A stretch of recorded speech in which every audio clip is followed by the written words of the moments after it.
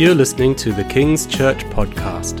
Visit us online at kingswisbeach.org.uk. God is amazing. Yes. So before I came, obviously I've done preparation for today, but the whole build-up that we've just had was exactly what God was telling me that we needed to do before we got here. And it's amazing to see how He works it out, because I was figuring out how to try to achieve that, but He does it. He just does it. Just does it. It's remarkable. The key before we start, and this really isn't the sermon, is that we actually today, what He wants us to do is to consciously focus on Him. People talk about intentionality now. It's a jargon word, and that means where you choose actively, despite other things around you, to do something and put your full attention to it. And God wants us to do that because, it's meant to be reflecting, it's teaching us about communion. Communion is a gift. It's not a service. It's not something that you're forced and dragged to. It's not something you have to do to get ticked off in a box, because if you don't do it, you're not living right. It's a gift that God has given you.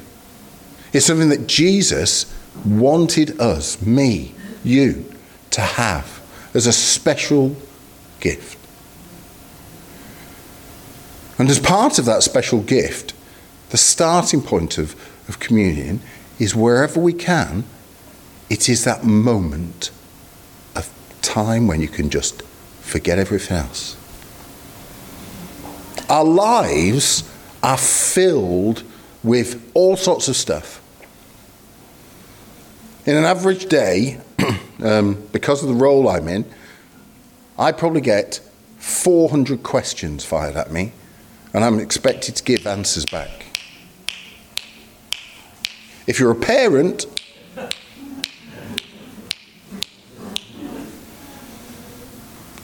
it's just continuous. And we long for the moment, don't we? 5 minutes to myself. Just give me 5 minutes to myself. And what Jesus did was say, come and here's 5 minutes. Let's have time together. Let's just stop. Because unfortunately, in amongst all that stuff that's going on, we have an enemy. And the enemy, Satan, is pumping into our minds and hearts through every possible channel he can think of, lies. He's telling us lies all the time. He's called the liar. And the worst lies are the ones where they're nearly true. And you recognize something in it, and you think, oh, I recognize that. But it's a lie. And he just keeps pumping them in. And it can come from people, it can come off the television, through a book you read, a song you hear, in your own mind, thoughts about yourself, thoughts about others. Lies, lies, more lies, more lies. All the time trying to trip you up, trying to make you, to disturb you on the inside. And so God said, Jesus created for us this moment, this protection, where instead of listening to Satan, we could focus and listen to him. And we could focus and again go back to the core, to the truth, to the very center of where it all starts, the foundation stones of what we believe and why we believe it. So, when we have communion next, come, not because you've got to, because this is a moment that Jesus is giving you.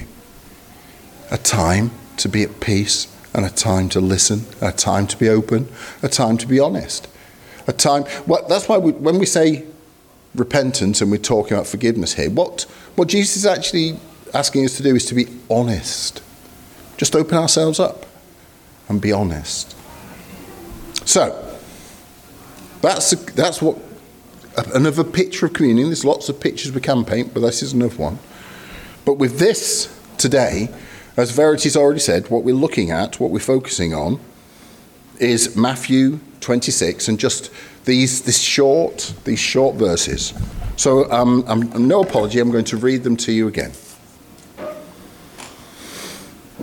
So Matthew 26, verse 27, and for me 28.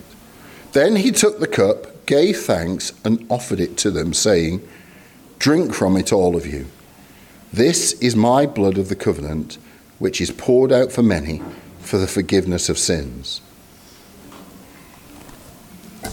Now, let's give context to this. So let's again go back and just remember where Jesus is, why he's saying this, what the scenario is. So let's start at the very beginning then. Jesus, for him, this is the night before he's going to be crucified, and he knows it. He knows he's going to be betrayed. He's already told them. He's already spoken to Judas.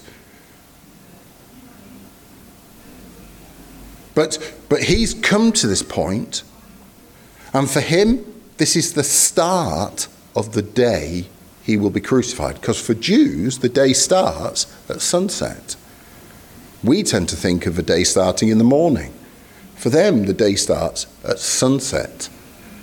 And that's the start of the day. So for him, this is the start of the day he is going to die. And he starts it celebrating with his disciples. He starts it with the most important people with him at this moment in time. The people he cares for, the people he loves, the people he's reaching out to and teaching. And incredibly in Luke, Jesus actually says this. In Luke 22 and verse 15, "I have eagerly desired to eat this Passover with you before I suffer." It's not even a case of he came to it reluctantly. He comes to this eager.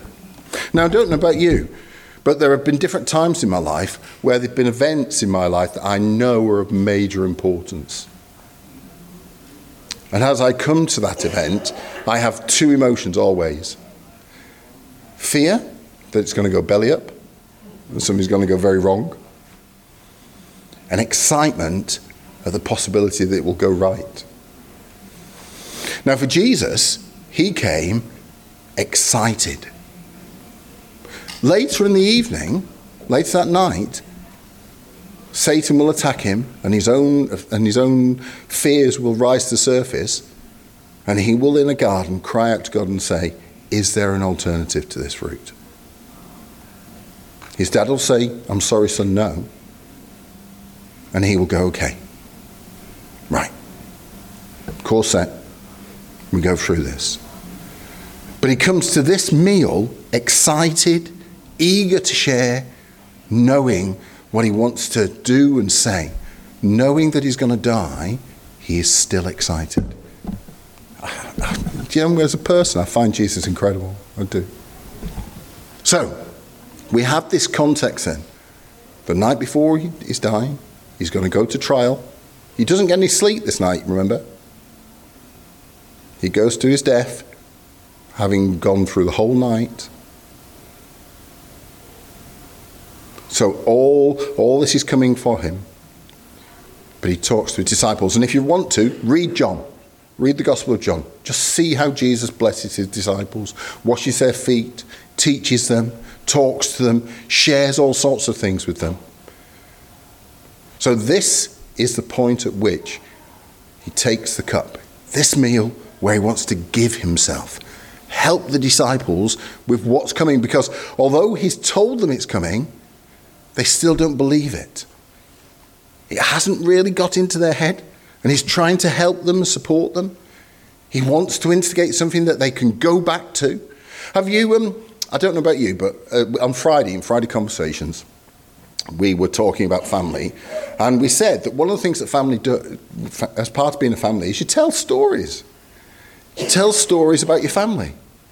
You recount them again. And there's all sorts of stories, and you'll have them in your own mind. There are events that make you smile or make you feel a little nostalgic or sad or whatever. But there's all sorts of things.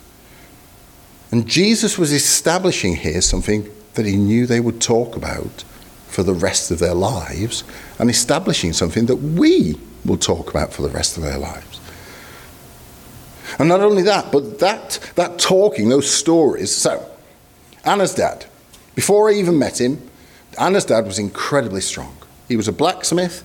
He was just was. It's one of the features about him. I met him when he was 65, and I was 20 odd. He was stronger than me, and I'm not a small man. He's a lot smaller than me, but he was at least twice as strong as me, and that's not an exaggeration.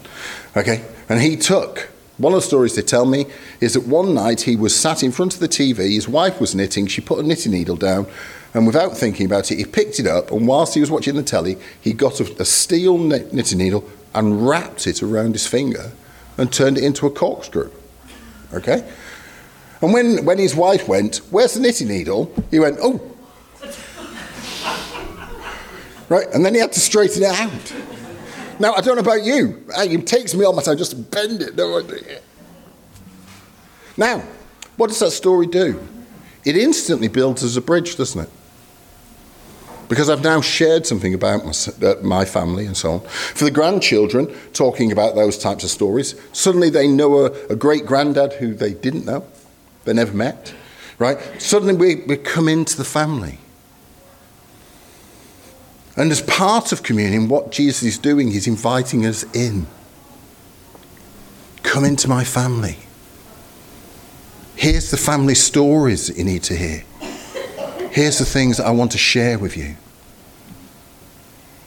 But for that story, my father-in-law, that's quite in a sense, a silly story. Good about him. But these were home truths that Jesus wanted to share. These were key things. Important moments. So, that's the context then. Jesus, the night he was betrayed, sitting with his disciples, wanting to share, wanting to establish memories that are going to last them because they're going to watch him die. They're going to actually watch him die, tortured, the person they thought was going to save them. In their minds, he was failing, and he was trying to give them something. But more than that, he then linked it to an event which God had set up hundreds of years before. People think that Jesus was pointing backwards. Okay? And I'll explain it. Clyde did it last week, but I'll explain it a bit again. But in fact, he wasn't pointing backwards. The escape from Egypt, Passover, was pointing forwards. It was pointing forwards to him. That's right. Yeah. So if people sometimes say, he's looking back, no, this is all about the fulfillment of the word that was set up back in the Old Testament. So why were they at this meal? They were at this meal because the Israelites had been trapped in Egypt. Most of us know this story. They were enslaved. The Pharaoh would not let them go. And so God sent a savior in a physical sense. He sent Moses. And God worked through Moses to teach Pharaoh a lesson. And not just Pharaoh, but the whole world. He took all the gods of Egypt and he one by one showed them that he was in control. Each of the plagues was him demonstrating that the gods that they thought were in control, no, I am in control. And he defeated them one by one, used them all one by one, until he set the people free. But to set them free, there was a key point. He gave the Egyptians and the Jews the last chance. Okay? I am going to take your firstborn. If you put the blood of a lamb on your doorframe, I will pass over. If you do not, I will take him. And God set up the fact that the blood of the lamb saved them and then released them into freedom. But it actually wasn't for that time. It was about Jesus. Because it's Jesus whose blood protects us. It's Jesus' blood that sets us free. And the Passover was set up before to point to it. And he was telling the Jews, it's coming. This is what's coming. Because if they were being honest, they knew that they were not truly free. Not free from sin. Because they had to go every week and sacrifice, or every so often to sacrifice for their sins. So God was pointing forward to when they were truly set free in Jesus' death. So what we've got then is Jesus at that point reminding them of all that's happened before. Their freedom from Egypt. The whole covenant of the Old Testament where God said, I will be your God, you will be my people. This is how I show you how to live. This is how, if you want to live my way, this is my way of living. The law came not to be a set of rules for people to live by in one sense, but to show people how far they were away from the reality of salvation. To point them to the fact that they needed saving. And Jesus comes in and says now, this is the blood. This is my blood. My blood. I am going to die, and my blood is the blood of the new covenant. My blood is the blood of the Lamb that will save you from your sins. My blood. Not the blood of an animal, my blood. And Jesus was setting up, establishing for them the clear principle that by his blood we are saved. So in that moment, he sets it up and he wants us to remember it. That's what communion's about. Because Satan will come along to you and say, you're a sinner, you're a failure, you're going to make it again, you're going to do it wrong again, you're going to make that mistake again. You will carry this burden with you for the rest of the life. That mistake that you made will be with you forever. It will shape you, it will twist you, it will do stuff to you. You're a failure, you're a terrible person, you're horrible, you hate yourself, don't you? He will say all these things to you. And anybody who says he doesn't say it is not telling the truth.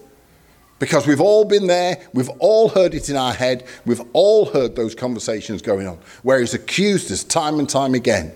And he keeps accusing us. And in one sense, he's absolutely right, because actually I am a sinner. But it doesn't matter. Because my Lord came and died in my place. And I don't deserve anything, but he died for me. And that is enough. Yeah. And therefore, I don't have to carry the guilt. I don't have to carry the consequences of those sins, because Jesus has set me free. And that's why Jesus wants to have this moment with us. Because throughout the week, you've been hearing all those things. All the temptations. All the rest of it. And he says, come. My blood. The blood of the covenant. He sets us free. So communion is a gift. It's a gift to remind you that you're free. You don't have to do it again. You are forgiven. In God's kingdom, you are not that horrible person. And indeed, after community, after this event, the Holy Spirit comes and we start learning about the fact that we can be changed and renewed. So it's not just about the forgiveness of sins, it's about the transformation of who we are. But at this moment, this is about realizing that he's paid the penalty, and that is enough. And he wants us to know that and live in that.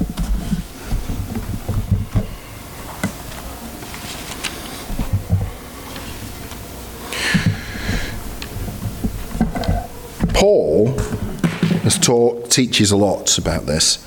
And so let me just take you to Romans 5, just to underline that I'm not just making it up, because, you could just say, well, keeps making all this up. So let me read what Paul says in this.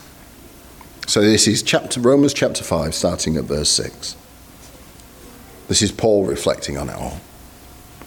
He says, "You see, at just the right time, when we were still powerless, Christ died for the ungodly." That's me. "Very rarely will anyone die for a righteous man. Though for a good man, someone might possibly dare to die. But God demonstrates his love for us in this, that while we were still sinners, Christ died for us. Since we have now been justified by his blood, how much more shall we be saved from God's wrath through him?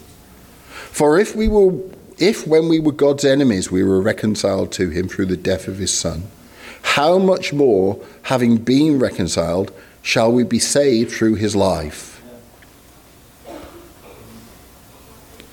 This isn't my thoughts. This is what it's all about. And Paul put it really well there. Once we were enemies, now we're part of the family. If I was saved as an enemy, how much more will God give me as a member of the family when I'm working with him, coming alongside him? So, we've been hearing already about forgiveness. So let's just focus in on that for 1 second. We use the word sin. Sin is no longer used anymore. People don't talk about sin. In fact, if you say somebody has sinned, people get really upset. There's quite a lot of people get really upset if you say that. If you actually say somebody's done something wrong, they get really upset. So, let's put it this way then.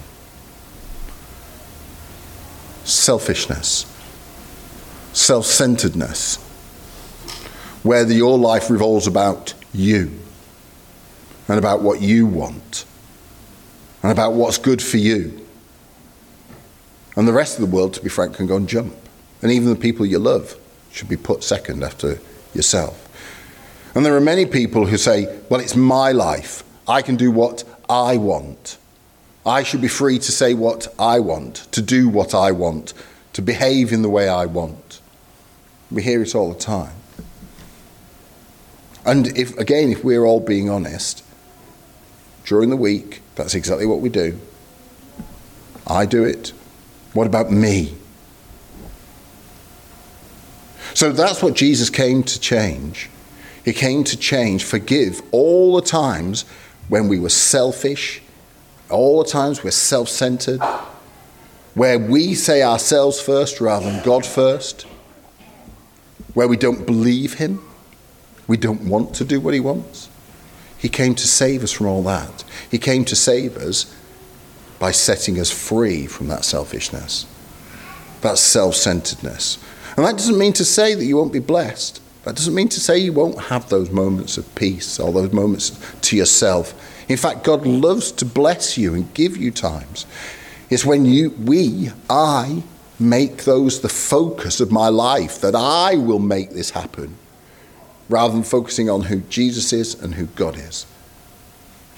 So when we talk about being forgiven for our sins, what we're talking about is being forgiven for all the times I say I am king and where God isn't king.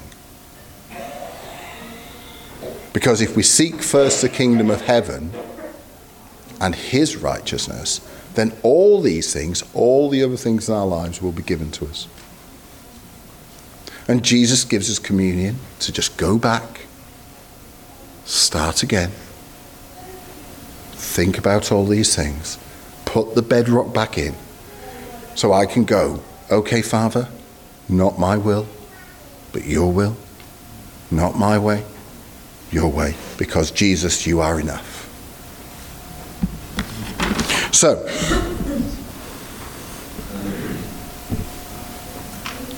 how are you? When's the last time you spoke to him?